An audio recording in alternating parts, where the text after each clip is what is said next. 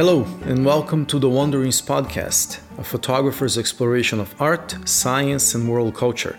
I am your host, Pedro Bonato, a fine art and advertising photographer based in Toronto, Canada. In this show, I talk to artists, designers, scientists, filmmakers, authors, entrepreneurs, people who are creating inspiring work in a variety of fields. I have been working as a professional photographer and as a musician for a few years, and I'm often inspired by history, science, mythology, and popular culture in the photographs that I create. In this podcast, I try to go a little bit deeper in the stories that inspire me, and I hope will inspire you too. On today's episode, we go on a musical journey across many centuries and many lands, from the French-Canadian province of Quebec all the way to India, with stops in Spain, Morocco, Turkey, and the Balkans. My guest is Dr. Judith Cohen, a performer and ethnomusicologist specializing in Judeo-Spanish Sephardic songs, as well as in medieval and traditional music, including Balkans, Portuguese, Yiddish, French-Canadian balladry, and songs from crypto-Jewish regions of the Portuguese-Spanish border. We talked about the field of ethnomusicology, an area of study dealing with the relationships between people and music, and specifically about her work with Jewish Sephardic music that spread around the world. Judith talked about her first adventures in Europe as a 20-year-old, going from Spain to Turkey and back to Canada, and how that trip started her lifelong love for travel, music, and the people she encountered along the way. We also talked about the artificial divide between the so-called East and West, a subject that is very near and dear to my heart. About a year ago, I started a music and dance group called the Blue Dot Ensemble, where we explore and mix traditions from all over the planet, and Judith's work was certainly an inspiration for that project. Judith is funny, knowledgeable, and I hope you'll enjoy this fascinating talk about how music travels and refuses to respect borders, showing the common humanity shared by peoples from all lands. So, here's my conversation with Dr. Judith Cohen. Judith, welcome to the Wanderings Podcast. Hello, good to be here. Thank you for having me at your home, right? That is surrounded by instruments from, I guess, all over the world, or at least a good part of it, and books and manuscripts and all sorts of interesting things. In the podcast, I interview people from all sorts of areas. Your area is ethnomusicology. So can you talk a little bit about what ethnomusicology is? Well, actually, ethnomusicologists talk all the time about what ethnomusicology is, and I'm not sure that we have found a consensus. We argue a lot, academics argue anyway. And so I think the general idea is that the ethnos is not ethnic, but ethnos as in people. So it's people and musicology together. So we try not to do the musicology without the people or the people without the musicology. The balance can be different. You can talk more about the people and social structures, for example, and the role that music plays in their lives. Or you can talk more about the actual music in terms of music analysis and how the people relate to that. Or you can balance it, and people typically, if they have a long career, have different focuses over the time that they're working. They might have a period where they're working more with the music analysis or more with the people, but by and large, we try and balance it out. Okay, cool. So, you would say that in the field, there is a wide range of people. Some people would go more into the, historical aspects. Some people would go into even instrument construction. Would that be something? Sure, organology. Organology, okay. But the idea is that people are always part of it. And it could be people as in individual people, as in one society or one culture or related cultures and people. It doesn't really matter, but people have to be there. And that means it doesn't matter what kind of music you're studying, because it isn't music as the object. For a while, it was sort of assumed in the early days of the discipline first got its name in the late 50s. I mean, people have been doing it for a long time, but it was first called ethnomusicology in the late 50s. And for a while, there was more an assumption than anything else. It wasn't a definition, but it was a kind of tacit assumption that you were going to work with, non-Western music. And I remember once a long time ago, I think I didn't even maybe know the word ethnomusicology. I was sitting in a class, on a class in Montreal at Concordia maybe, and I said something about Bulgarian music. And the instructor said, "Oh, but that's Western. Bulgaria's in the West. We're not going to talk about that." Now, that was a really long time ago. And someone else said, "Oh, you folk singers," because, I grew up as a folk singer in the folk revival in Montreal.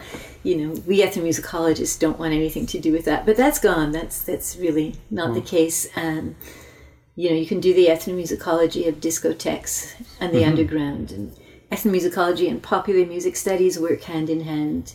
These days very fruitfully. You can do historical ethnomusicology, applied ethnomusicology, which can be anything from, say, music therapy to how music is approached in instruments in museums or public programs, this kind of thing. So it's really very, very wide-ranging, but the key is that it's music and people together. Okay, cool. That's very interesting.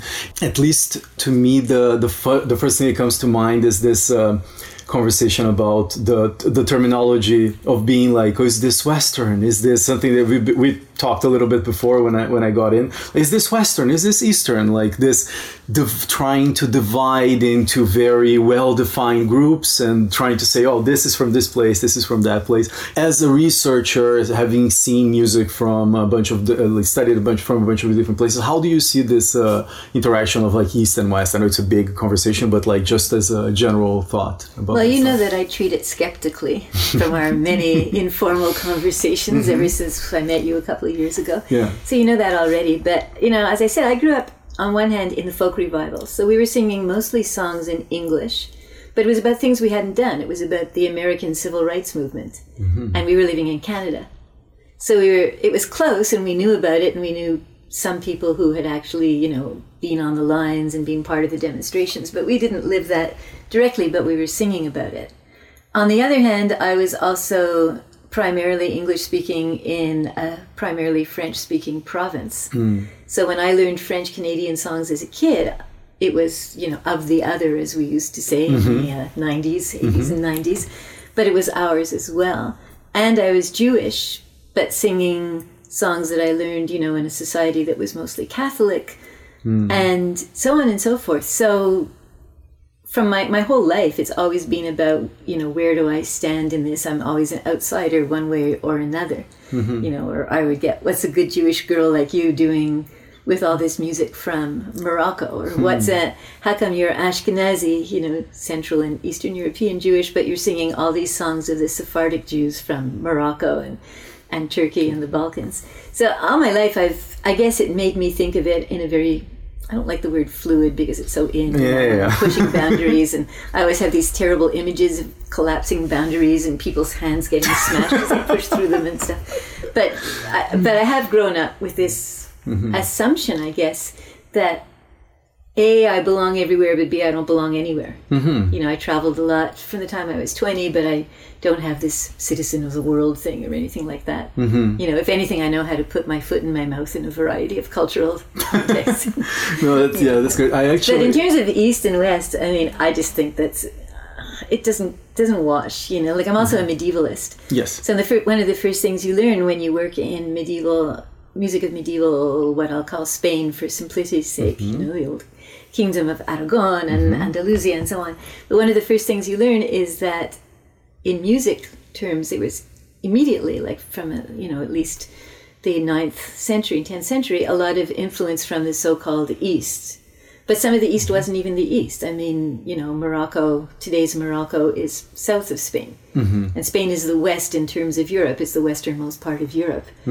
But right away you had musicians like the fabled Ziryab, coming and changing the entire music scene in Cordova, and you had Christian girls captured and brought up as Muslim slave girls, but slave in the sense of very high level music and dance knowledge and teaching, and they would even teach the sons of the local caliphs and so on. So there was no such thing as East and West, for example, in what was Andalusia.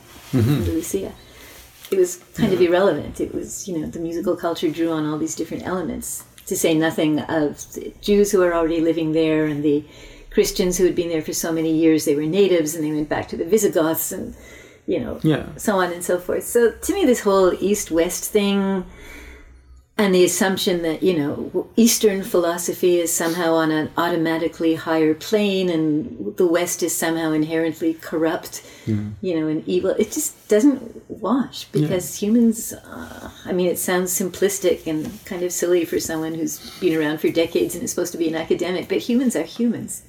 Right. And I think in the long run, we work pretty much the same way. Mm-hmm. And there are people in every culture who operate on a more philosophical and or spiritual or mystical level, and people who operate on a more practical level, and people who are innately good to other people, and people who have to learn to be good to other people, and people who never do learn it. Mm-hmm. And I really think that changes a whole lot. The specifics change a lot, of course, naturally. But I was telling you when you were taking your coat off in the door about the time when I was singing at the London, Ontario Folk Festival, and I was put on the stage called Songs of the East. And when it was my turn, I sang a song from a French-Canadian song from Acadie, from French-Canadian Nova Scotia, and said to them, well, it's east of Toronto. And the director was standing there waving his arms in front of me from the ground, looking at the stage and saying, East, East, I said East. And when it was my turn to sing the next song, I said, now we're going to go east across the Atlantic to Spanish Galicia.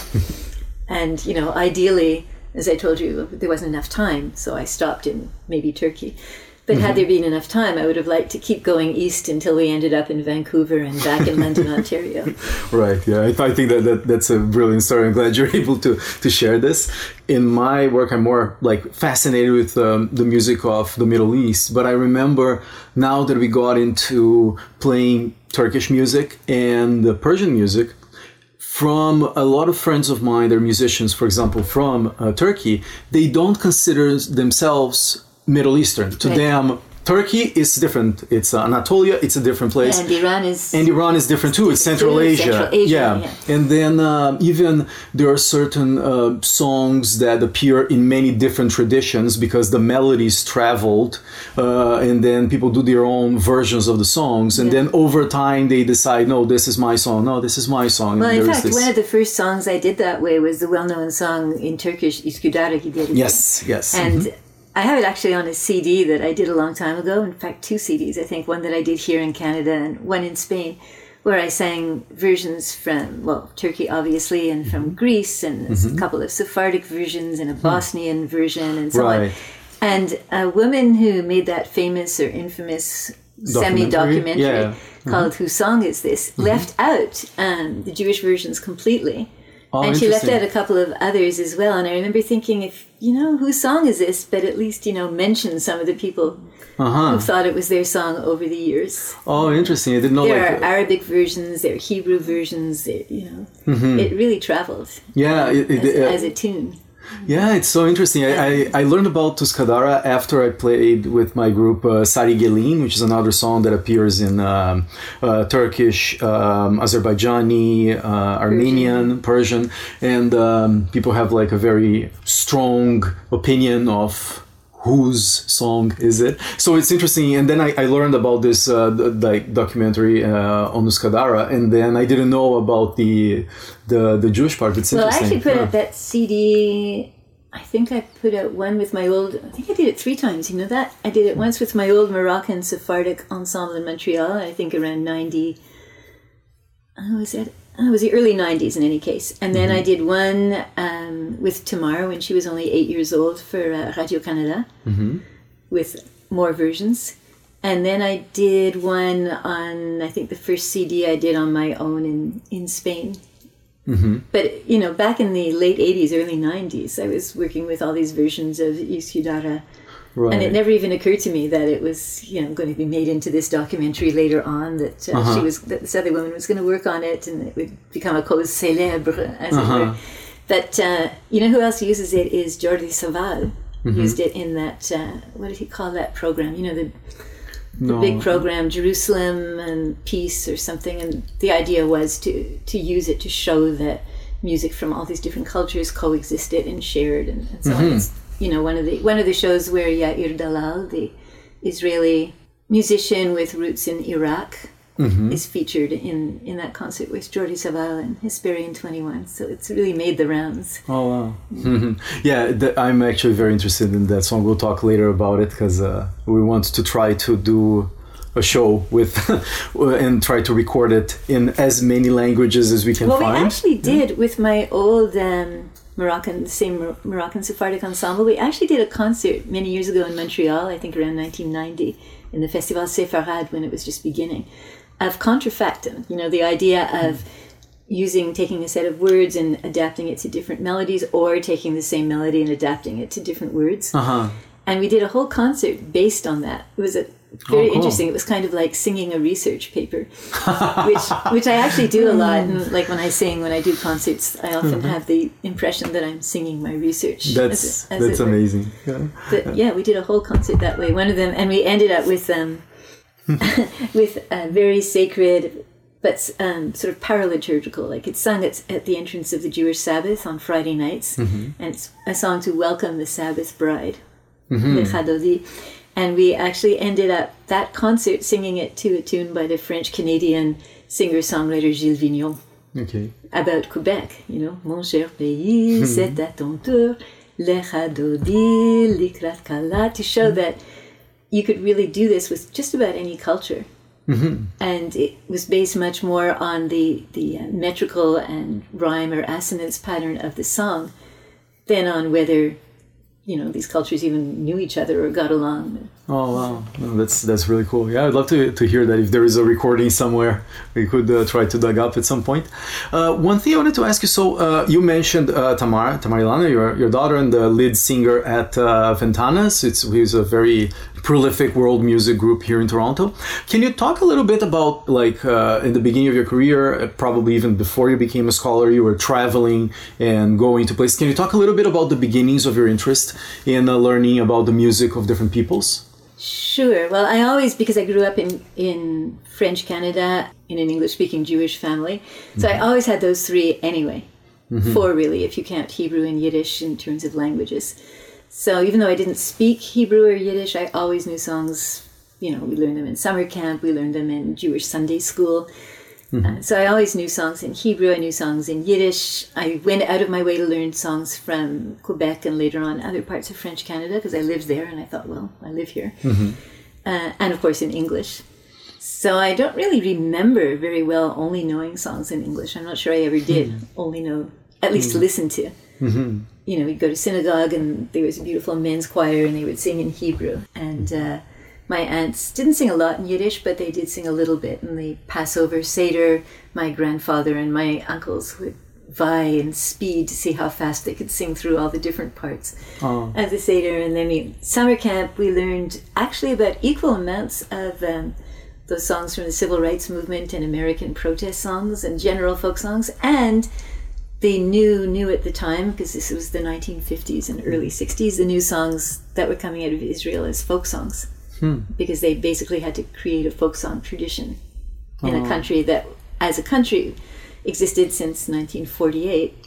And so a whole folk song and dance tradition, which was, many of the songs at the time had this kind of folk songy almost innocence about them. They were, the shepherd and the shepherdess see each other and they fall in love. Or they were words from out of the Song of Songs, the Song of Solomon, set to tunes that people adapted from either Eastern European or even local Druze, Bedouin, and Arabic tunes. Really some beautiful stuff. So we learned all that at the same time.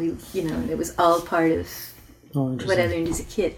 Then in what started it all off in Way in 1970, this is a sort of unlikely story, but my good friend Edith, who was quite a bit older than I am, said that she wanted to go to Yugoslavia, it was still Yugoslavia at the time, to see whether the Yugoslav guy, he was Serbian, but you said Yugoslavian then, who had broken up with her in Montreal, was typical or whether he was an exception and they were really all nicer than he was. And we should really go to Yugoslavia, check out the country and, see what people were like. So I was exactly 20. There was no internet, of course, but we went to the library, we looked up maps, she looked up and told me all about the beautiful murals, and the Byzantine murals on some of the old churches. And we made a list between the two of us of where to go, and her ex-boyfriend was only one small part of it, really. And we landed in Milan, hitchhiked. We had about $100 between the two of us for the summer, which even then wasn't very much. And we hitchhiked into Croatia. There were a few people into Slovenia first. We made contact with. We had somewhere to stay in Sarajevo and so on. So we were there for 2 solid months. And of course, in Kosovo, there were Albanian Skiptar women who were totally fascinating, and we learned how the music was different in Croatia and in Serbia and in Bosnia and in Macedonia and so on. And not as a scholar at all, but just staying with people, hitchhiking, and having people talk to us. You know, we had a dictionary, which we used. We knew a little bit of Russian from studying it, and she knew German, I knew French, so, you know, one way or another we could pretty much get by. And I bought a cheap guitar, and I sang on the streets. I did a lot of busking. Oh, wow. And, you know, we made some money that way, and I just gave it away at the end.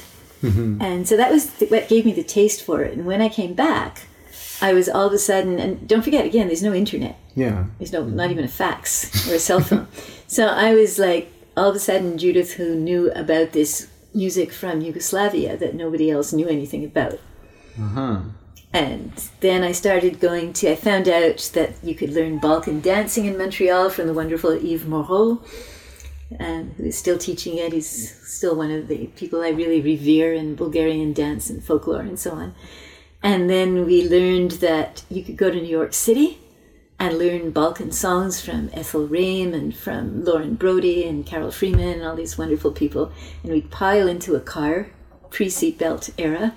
So we'd pile as many people as would fit into the one car owned by any of us and go down to New York and have a weekend of learning songs, you know, Bulgarian, Croatian, Macedonian songs and dances, and then coming back and performing them and teaching them. So that was kind of how I started. And then after I did my my bachelor's at McGill, I decided, well, I'm just going to go back and travel because I really like this. So I turned down both job offers and scholarship offers. And I bought a one-way ticket, to my mother's horror, I bought a one-way ticket to Paris. And made no plans whatsoever besides a one-way ticket. And again, plans were complicated anyway because of no internet. And I just left. And I ended up in Spain, where I wasn't going to go at all because it was a cliche and I didn't want to do cliches. Then it got cold in Europe, and I said, well, I can buy a winter coat and spend a lot of time and money looking for places to stay inside with heating, or I can go to Spain. Thinking incorrectly that it would always be warm everywhere in the winter, but you know, it's not. But I remember when I looked out the window, I had the dregs of a train pass, and before that expired and I started hitching again, looking out the window and seeing a castle for the first time and thinking in total astonishment, you mean there really are castles in Spain? And that was during the last Franco years.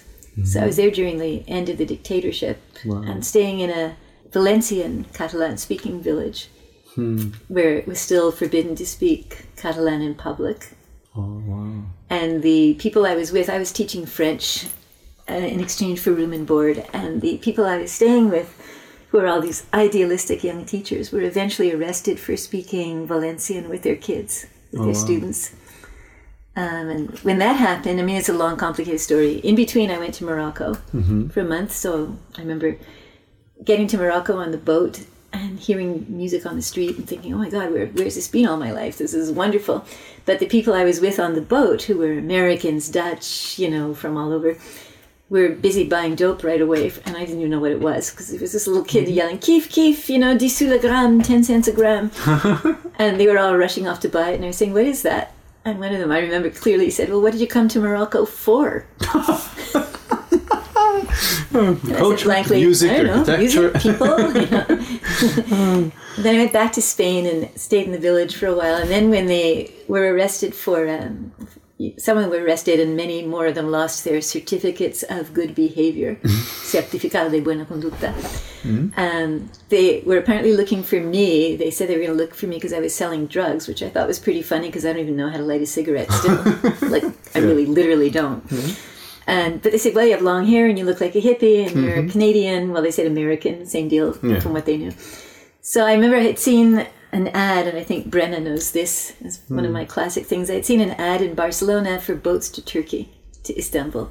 Oh. And they were really cheap if you had a student card, and I had a fake student card at that point because I wasn't a student anymore. Yeah. It said McGill University Valencia or something. And so I went out to Barcelona, and for about the equivalent of $20 today, bought a one-way ticket to Turkey, to Istanbul. And I stayed there for 2 months without a camera, which of course, you know, tragic. Yeah. Probably the thing I regret most, maybe in my entire life, is not having a camera that year in Spain and Morocco and Turkey. Mm-hmm. And after 2 months in Turkey, I went back up through the Balkans and eventually ended up in Scotland and the Hebrides Islands, and then eventually back home. But that was a whole year. Oh, wow. And that kind of did it for the travel bug. I was caught. I was infected. The travel bug was there to stay. Mm-hmm. And I first started learning about, well, I got interested, of course, in music in different parts of Spain and Portugal, because they were so misunderstood. Everybody thought everything in Spain was flamenco and everything in Spain, in Portugal, was fado. Mm-hmm. So I got really interested in that for quite a while. And then, of course, the Balkan music, Jewish music. And then I did a master's degree in medieval studies, and I looked at women musicians among Muslims, Christians, and Jews in Spain before it was cool, and before the internet was available. And I would do it quite differently now, but it was very exciting to do. And at the time, I had a medieval women's ensemble. So I guess that's how the academic career really started, because I had the ensemble first. And we were only a women's group by chance. We actually had a man in the beginning, and he just moved. He left Canada.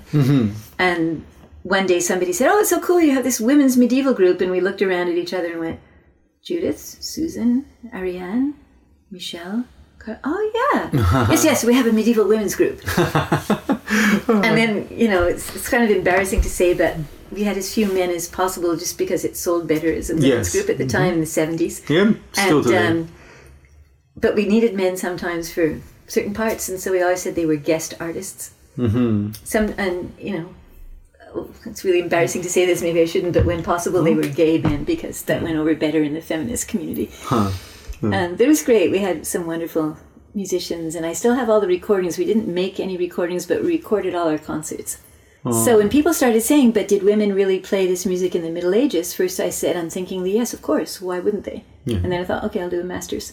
So that's when I did my master's in Sciences Médiévales at the Université de Montréal, and worked with a wonderful, wonderful old priest scholar who had set up the library, the medieval library, Père Giguère. We would sit there with stacks of dictionaries in Latin and Old Galaico-Portuguese and concordances and a microfiche machine and a few facsimile editions, and we'd go through them. He was my paleography teacher, my medieval paleography teacher, and we'd just go through stacks and stacks of things. And Elisabeth Schulze-Bussacker, who had done one PhD in medieval German and one in medieval French and Provençal, and classes, I mean, when I think back on this, classes had 3 people in them. And other professors would come and sit in on the classes out of sheer interest and to learn something. You know, those were the days. I can't even believe that was happening. Those were the late 70s. And then after I did that, I met the wonderful, legendary scholar of, I'm going to say medieval Spanish, but that's really just such a detail, of medieval everything and Sephardic folk literature and many other things, Samuel Armistead. And I met him just because I saw one of his books on the new shelf at the McGill Library. And I took it home and I read it, and it was about early 20th century Sephardic practice in Salonika, Thessaloniki. And I wrote him a fan letter, as in, "Dear Professor Armistead, I think your book is really brilliant and I'd like to meet you. And I'm doing a master's in, you know, or this, and this." And he wrote back and said, "Well, have you read this, and this for your master's? You really should read this, that, and that. And if you can't get this, I'll make sure you get photocopies." And I thought, who is this? I said, "Do you need someone else on your committee? I'm happy to be the extra person on your committee. Don't worry if they don't have a budget. You know, it's very interesting what you're doing." Oh, cool. Then I learned, you know, later on that he was like this for everyone, and every single person you talk to talks about how he helped them and how he helped them get through this degree, that degree. And then I eventually met him, and he said, "Well, when you finish your master's, you really should switch to a degree that allows you to work in Sephardic music because it needs you." Oh, that's cool. So if it's ethnomusicology or it's anything like that. And then I found out that someone in Montreal, that Oroana Orelibrovich, was looking for people to join a Sephardic group she was setting up, the one that became Gerinaldo, that at the time Tamar wasn't even thought of yet. But then she sang with it when she was 4 and 5 in its last active years. And then 20 years later, when we sang again for a few years, just now, 2014, 15, she sang again with us as an adult. Cool. So it was kind of cool. Can you define, just because possibly some people won't be that much into know exactly those terms, can you define like Sephardic music? Like from what I know, it's like music from Spain, but it's from a Jewish background. Is that correct? How would you define it? Yeah, it's pretty tricky because it means two things. It means, as you say, from loosely speaking Spain, yes. But it also means incorrectly and inaccurately, but popularly, almost anything that's not Ashkenazi Jewish. Oh, okay. And a lot of things in between. So Sepharad, we don't know where it originally referred to. It shows up in the Old Testament as a place name. Like it says, and those Jews that are in Sepharad. We don't really know where it was. It might have been Sardis, but it was somewhere in the putative in the so-called Middle East, you know. But at least for a very long time, for close to 2,000 years, it's been used popularly to refer to at least part of the Iberian Peninsula. Okay. Not necessarily all of it. Of course. Like first the part that we think of as Andalusia now and so on. So eventually it came to refer to basically all of what today is Spain and Portugal. So when the Jews were expelled first from, actually 3 times, which a lot of people don't realize. The big expulsion in 1492. 1492, yeah. Which is the main one. But then 5 years later from Portugal. So many of the Jews who had taken refuge in Portugal were then expelled from Portugal. And not until 1498 from the Kingdom of Navarra in the north, in the northeast of Spain. So actually they were legally Jews in the Iberian Peninsula till the end of 1498, which most people don't realize. But after 1498, that was it. They couldn't be there legally as Jews. Many of them were hidden Jews or crypto Jews, and they're the ones that I've been working with in Portugal since the mid-1990s. But the ones who left became, later on, they weren't even known as Sephardic right away, but they became known as Sephardic Jews because they were distinguished in this way from, on the one hand, the Jews of Ashkenaz, which is commonly, basically, Western Europe, Eastern Europe, Yiddish-speaking, where my family was from. Well, they were actually from Northern Europe, from the Baltics, but same idea. But also the other group is Mizrahim from the East. There you go, you're East and West again. But this means the Jews, for example, who never left the country that is now Iraq, who never left Mesopotamia, who never left Babylonia, who stayed there.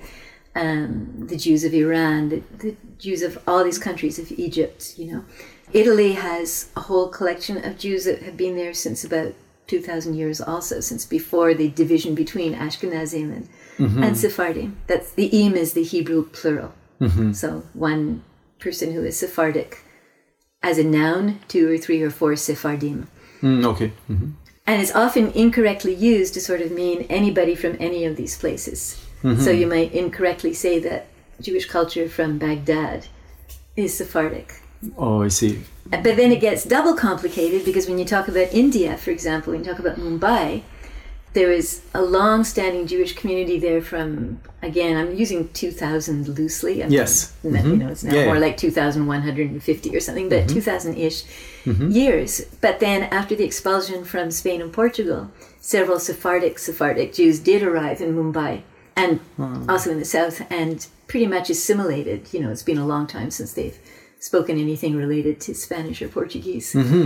But there was that Sephardic component that entered at some point. So it's, you know, it's a very nebulous kind of term. So the ones that it's easiest to identify as really coming from this Sepharad, Spain and Portugal, late 15th century culture, and a little bit later as hidden Jews, as Marranos, but regaining their identity as Jews when they arrived in Thessaloniki or Amsterdam or wherever, are the ones in today's Turkey, and loosely speaking the Balkans, and today's Morocco, northern Morocco, not southern Morocco really.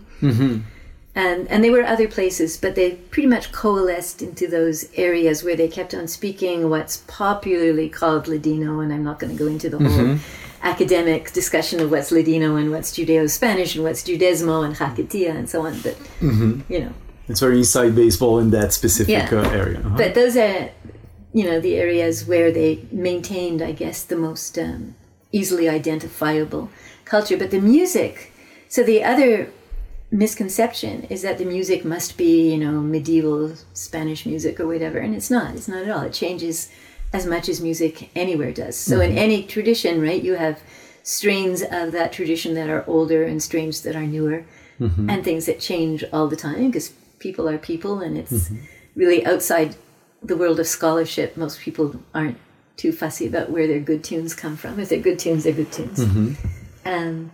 So you have two kind of strands of Sephardic songs. You don't really have Sephardic music in the sense of instrumental music like klezmer. You can play anything you like on any instrument. It's not an issue. And you can be Sephardic, or you can play a Sephardic song on an instrument without singing it. It's not a problem. But there's not a specific instrumental repertoire. Okay. So it's not like klezmer where you have a whole instrumental repertoire, some of which is connected to Yiddish folk song or Hebrew folk song tunes or Romanian or other tunes, and some of which just are instrumental tunes. You don't have that. So Sephardic songs, there's an older strain, which not very many people sing. I sing it. It's a lot of the old narrative ballads and some of the wedding songs and so on. This is the older strain, and it's basically, I wouldn't say disappeared, because disappeared is a big, heavy word, but it's to a large extent eroded from popular live tradition. And in those cases, the words are often very old. They could be, some of them are from pre-expulsion, Spain and Portugal. Some of them are from just around then, or from just after, maybe when hidden Jews, when the new Christians who are taking over again their identity as Jews brought with them from the 16th or 17th centuries. We don't really know. But they're older anyway. But the tunes aren't. So we don't know what tunes were their original tunes. Right. Because presumably, in the boat, they sang whatever they were singing, and it wasn't going to be the same tune anyway. If you were from Barcelona or Valencia or, any other place, there were going to be different tunes. But presumably they were singing whatever they learned from their mothers and their grandmothers and so on. And then when they got to wherever they were going, they probably kept those tunes around for another generation or so. We really don't know. And then someone said, it actually works really well with this tune. It works really, really, really well with that tune. And actually, I just heard this Turkish guy or this Turkish woman sing a song that sort of had a story that was a little bit like that, but it was different, and it went like this, and it, had this tune. So the tunes changed, and the wedding tunes changed almost completely. And we know this because you'll get very similar lyrics with, a Bulgarian rhythm in 9/8 or Turkish rhythm in 9/8, 1 2 1 2 1 2 1 2 3 1, and it doesn't fit the words. It kind of torches the words because they're Spanish accents, and they don't work at all with those, Slavic or Turkish rhythms. Yeah. And then the same, not identical words, but the similar words with the same theme for the wedding, say, or for a ballad, will be sung in Morocco with a Moroccan rhythm or free rhythm and a totally different tune. And then hardly anybody sings those anymore anyway. Or they make, like Ventanas, for example, they'll sing one or two out of their repertoire. So what most people sing in Sephardic songs are the love songs and some topical songs. And these are mostly from the late 19th century on. Oh, okay. And in some cases we actually know, not from my personal scholarship, but other scholars who've done the legwork. José Manuel Pepe Pedrosa was one of the first people to really look at that closely. So you had interesting phenomena, and this is not a put down, and I say this all the time. A good song is a good song. Yes. A good song from 1890 is a good song from 1890, and a good song from 1990 is a good song from 1990. And if you write a terrific song tomorrow, then it's a terrific song that you wrote, this week. So it's not a put down at all, but it's a misconception.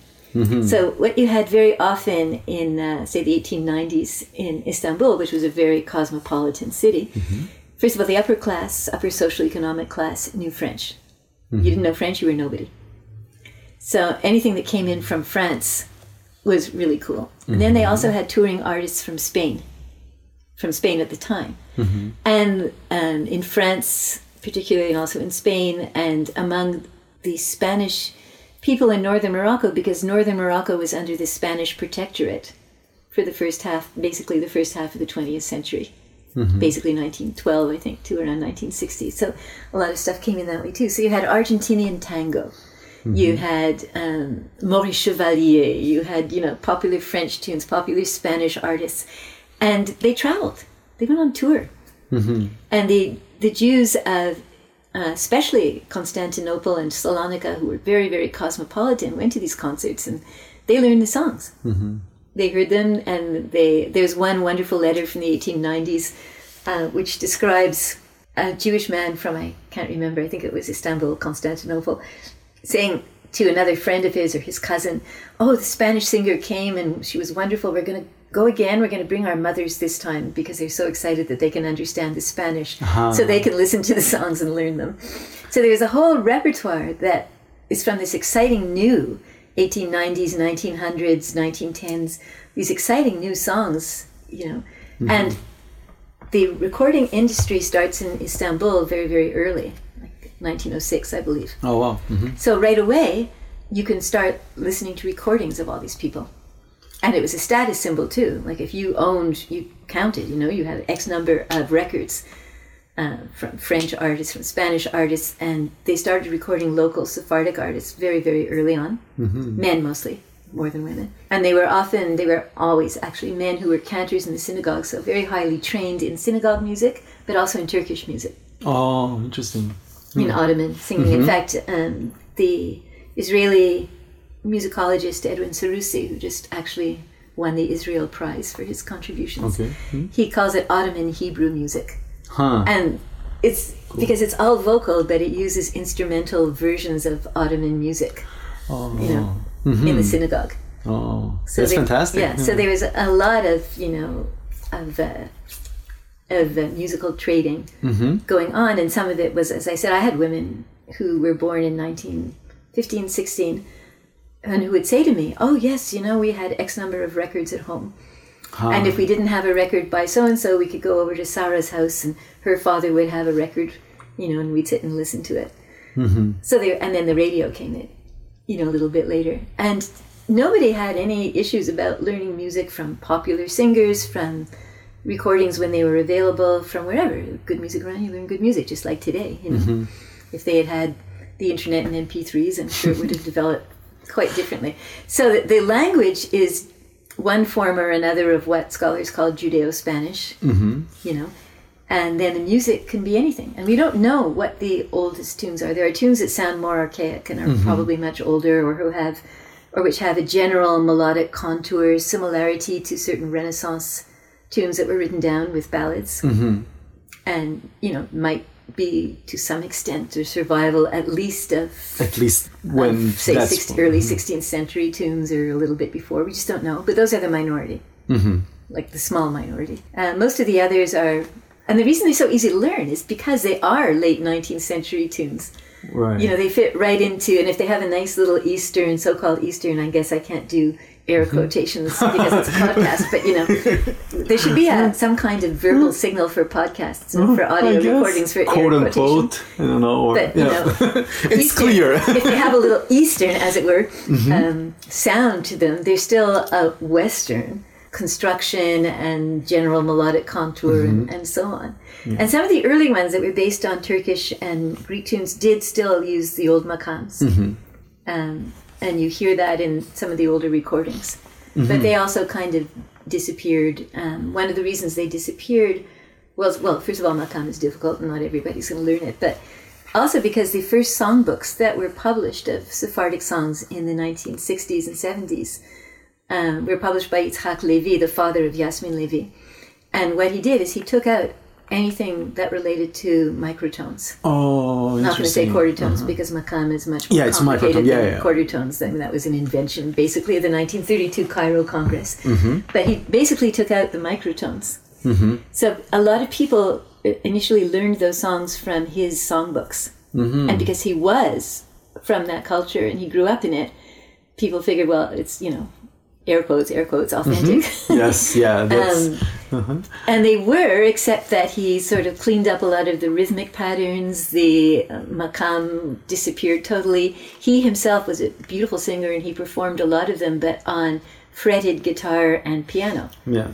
Not altered piano or prepared piano or, unfretted guitar or anything like that. So basically he westernized them. And so did Alberto Hemsi, who published in the 1930s, who published a selection of songs from his family, in fact, a lot of them from Thessaloniki, but with piano arrangements. Oh, wow. And these were the most influential sources for people to learn from. And that's one of the reasons that, the more recent repertoire of love songs and general songs survived a lot more than the old narrative ballads and life cycle songs. It's a complicated story. But it's... And also the context for the old ballads, and when I say ballad, I'm saying narrative ballad not to confuse it with the popular term ballad. I mean, a song that tells a story. You know, the king got up and went to see the queen, and so-and-so cut so-and-so's head off. And, ballads. Like narrative ballads. The ones that in English are referred to as child ballads, catalogued by Francis James Child, not for children. I mean, not specifically for children. Right, so the context of the ballad was very often either, domestic work, you were taking care of your baby, or you were getting supper ready, or sewing something that was finicky. And very often you were sitting with other women, and they would exchange a ballad, you would sing one, they would say, oh, I heard it sung a little bit differently from my daughter-in-law's aunt, or that reminds me of when I haven't, and they would pass a whole evening or an afternoon that way. And the wedding songs, the wedding wasn't just a day. So you had songs for when the bride put out all the embroidery and so on for her trousseau, and the women of the neighborhood would come and they'd criticize it and say, this should be sewn better, and, oh, this is great embroidery, or, my cousin's daughter does it better, or this is the best I've seen, whatever. But there were songs for that. There were songs for every stage of the wedding over, 10 days or 2 weeks. Not just, okay, you've come down the aisle and we've played the march on the piano, and, we'll have the reception with the band and the DJ soon. So all these occasions, all these musical occasions, we call them in ethnomusicology. There's a classic term, musical occasion. All these musical occasions, many of them have disappeared. I used to record ballads in the senior citizens, the Sephardic senior citizens Club Fraternité in Montreal, and they would be singing while they played bingo.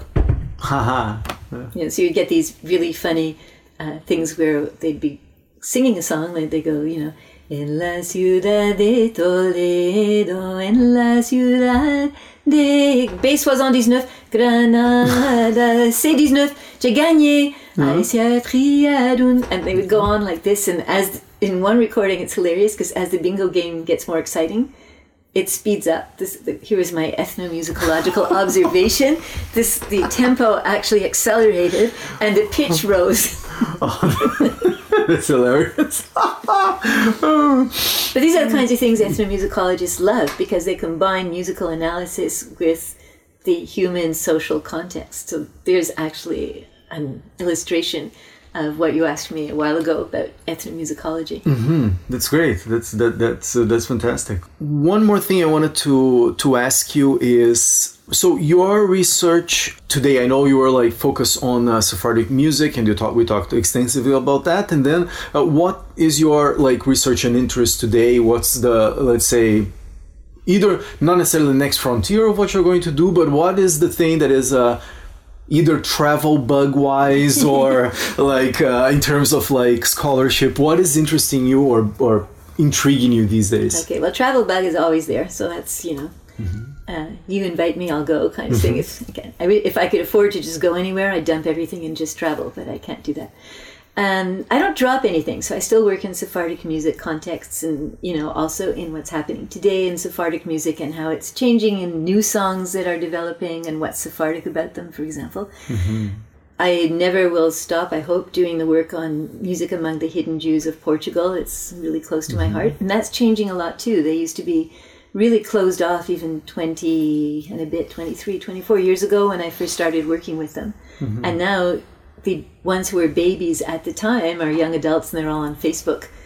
So it's changed completely, the whole idea of secrecy and, doing things in secret and not telling people what you're doing and fooling ethnomusicologists having spent several centuries fooling the Inquisition.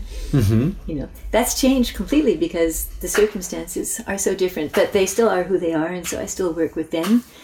I got sidetracked for a few years and I started working on the square drum, the Portuguese Spanish square drum, and I published quite a few articles about that and the repertoire that goes with it.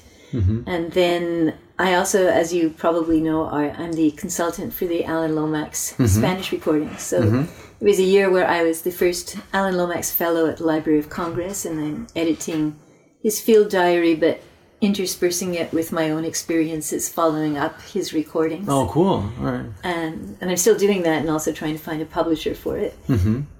And so all that is still happening all the time. And lately I've been, first on the one hand, looking at the whole ICH, Intangible Cultural Heritage issue from UNESCO and how it affects certain practices in areas that I know best, which are in Spain and Portugal.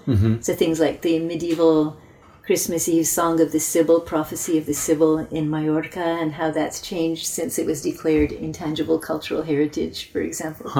Things like that. And on the other hand, comparing Yiddish and Sephardic ballads, narrative ballads, and seeing what they have in common, not so much from the music standpoint as from the what's important in terms of themes, content.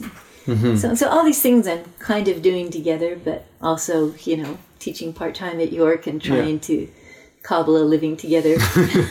Oh, that's cool. One thing that I think we should mention, because it's very interesting that you just mentioned that of people fooling ethnomusicologists, and I think that relates a little bit to this possibly naive or romantic quest for quote unquote, in air quotes, authentic, that sometimes people go into certain places and they think that they are this impartial observer when it's like, no, I know you're here, I know you're possibly from a land with means. So can you talk a little bit about that? Because I think that's a very interesting thing.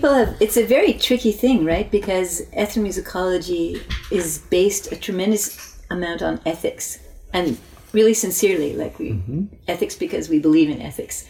And some of it's really, really easy. Like you don't take an artifact away from people, or if or you don't record anybody without their knowledge and their permission. You don't hide a recording device, even when it's tempting, under your sleeve and, go home and say, I recorded them when they didn't want to. And so that kind of stuff is easy. But there are other areas like this one where, what do you say about people that have deliberately deceived you for whatever reason?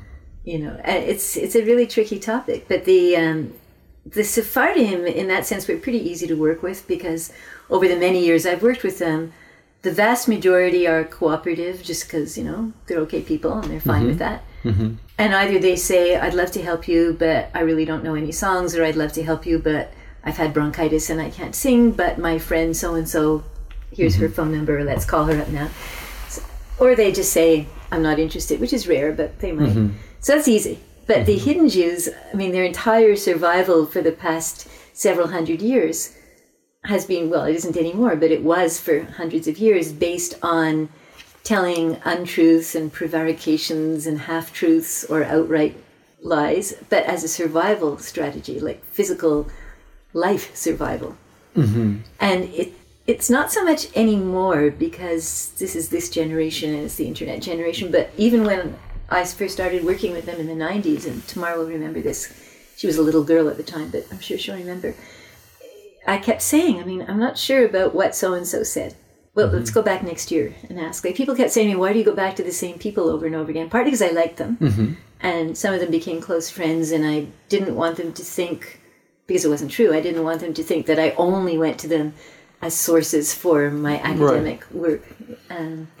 But also partly because bit by bit, they trusted me more and I could rely more on what they were saying. But I also couldn't publish all of it. Not because it was so secret or so delicate, but because they just didn't want it.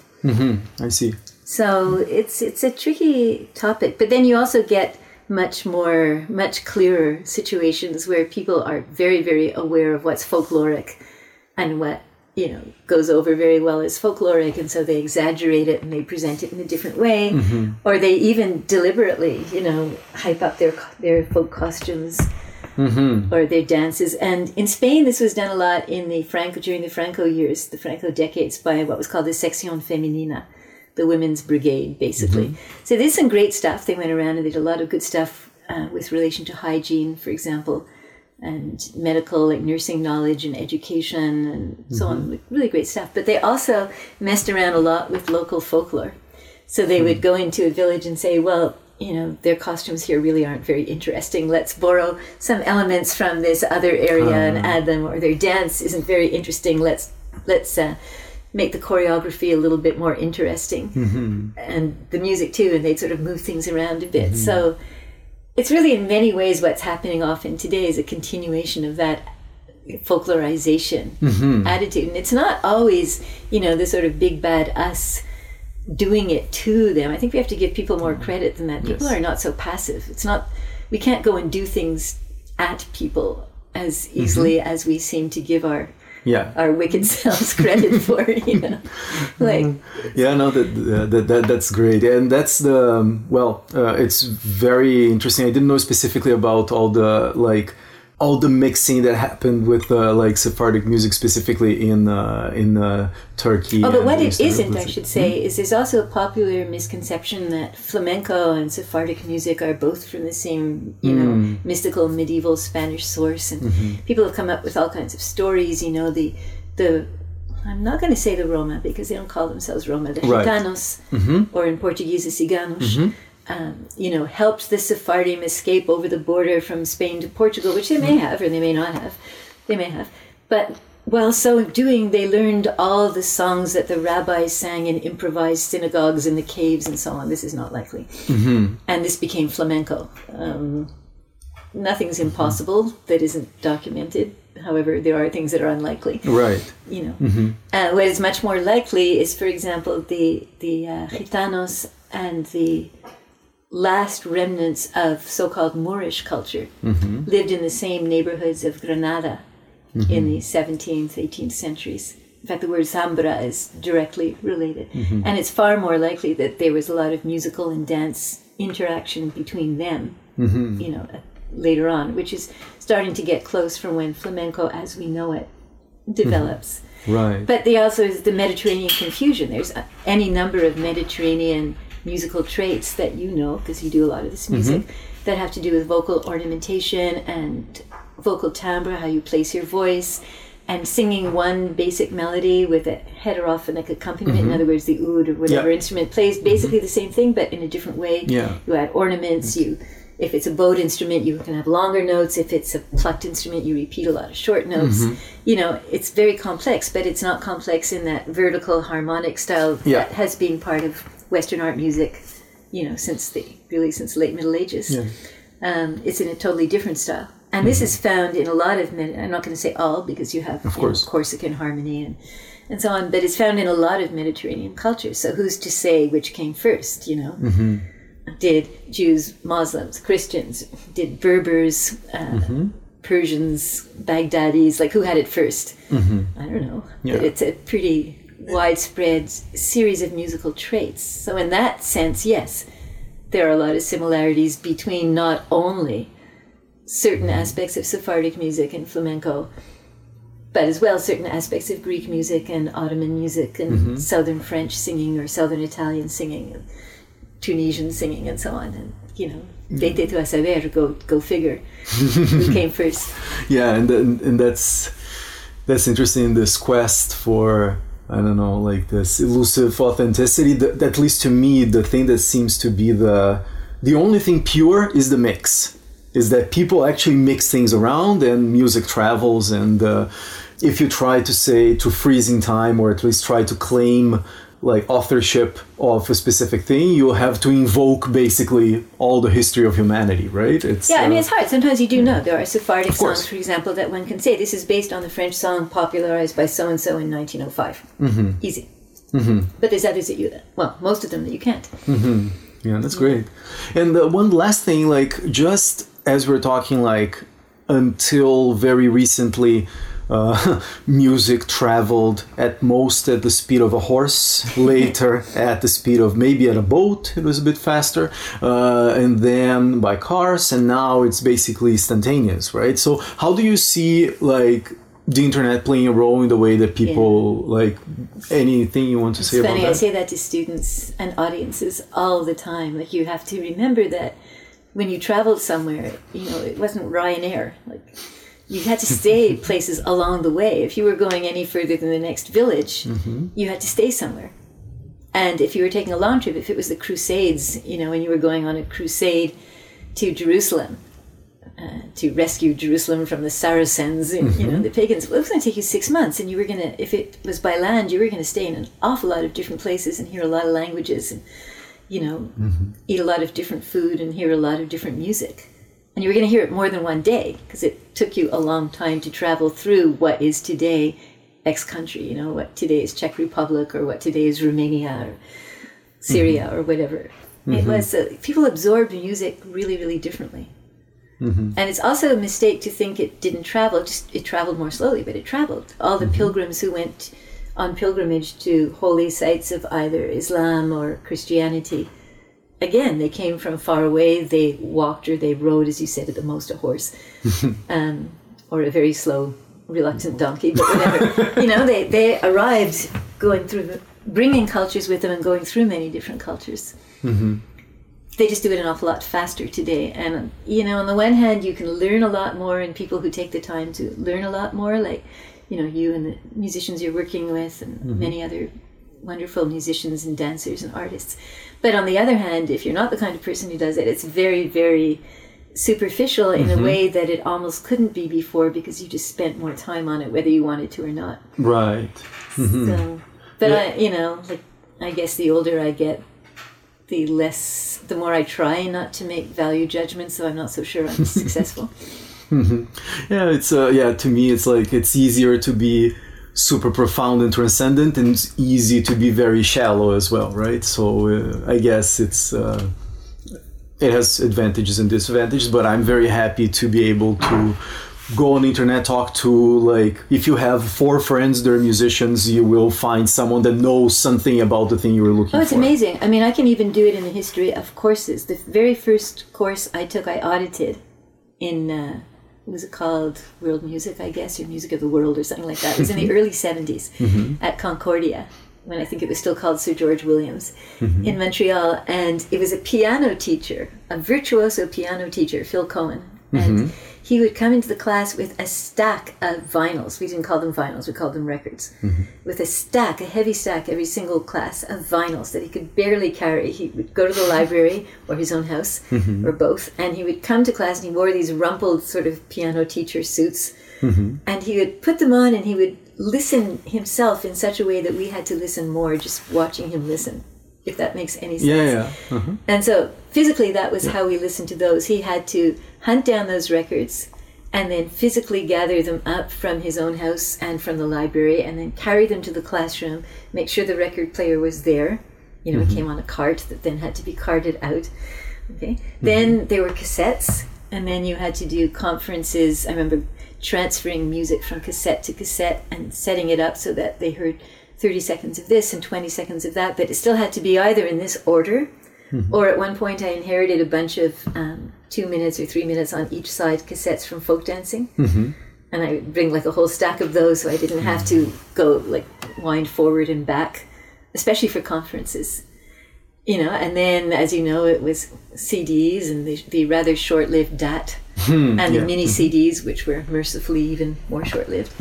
And then, click, and there you are. Yeah. So I guess since I started doing all this quite a long time ago, I've lived through each step, and I can't say for 1 minute that I regret having it easy now. Like, I used to carry kilos and kilos of equipment with me every time I went to do field work, and that was already fewer kilos than I would have had to carry 20 years earlier. Right.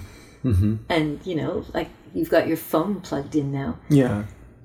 And I do that too. Like I said, for the first few years of smartphones, I said, no, I'll never give up using my real video camera and my real camera. Just now, I'm just gonna use my phone for this one thing, just now. But I'm not going to use it. Well, except for this other thing, I'm not going to. Well, maybe. Yeah, it's fantastic how it makes everything easier, and now you can get cards with, like, you used to be able to think you were doing really well if you got 8 gigabytes on a memory card, and like, yeah, it's virtually. That's so old school. Yeah. Cool.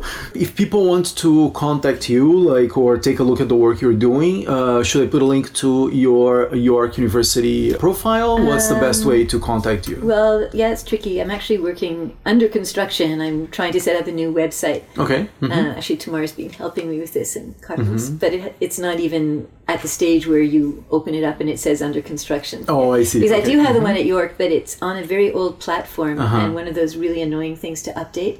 So I haven't updated it in a very, very long time. And at this point, York is such a precarious situation that I better just, get a website and have done with it.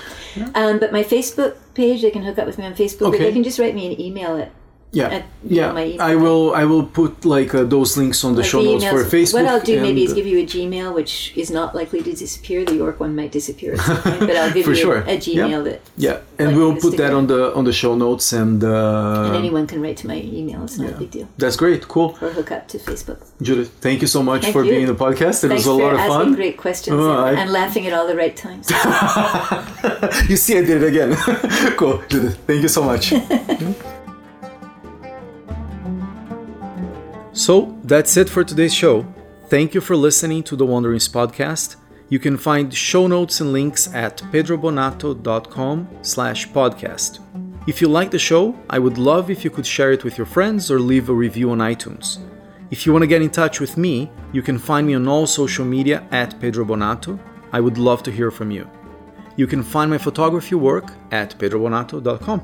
The music for the Wanderings podcast is provided by the Blue Dot Ensemble, a music and dance group exploring traditions from all over the planet, where I am one of the founders and the lead drummer. You can find us at bluedotensemble.com. So tune in next week for another show. Until then, I urge you to keep following your curiosity, and I'm looking forward to our next Wanderings together.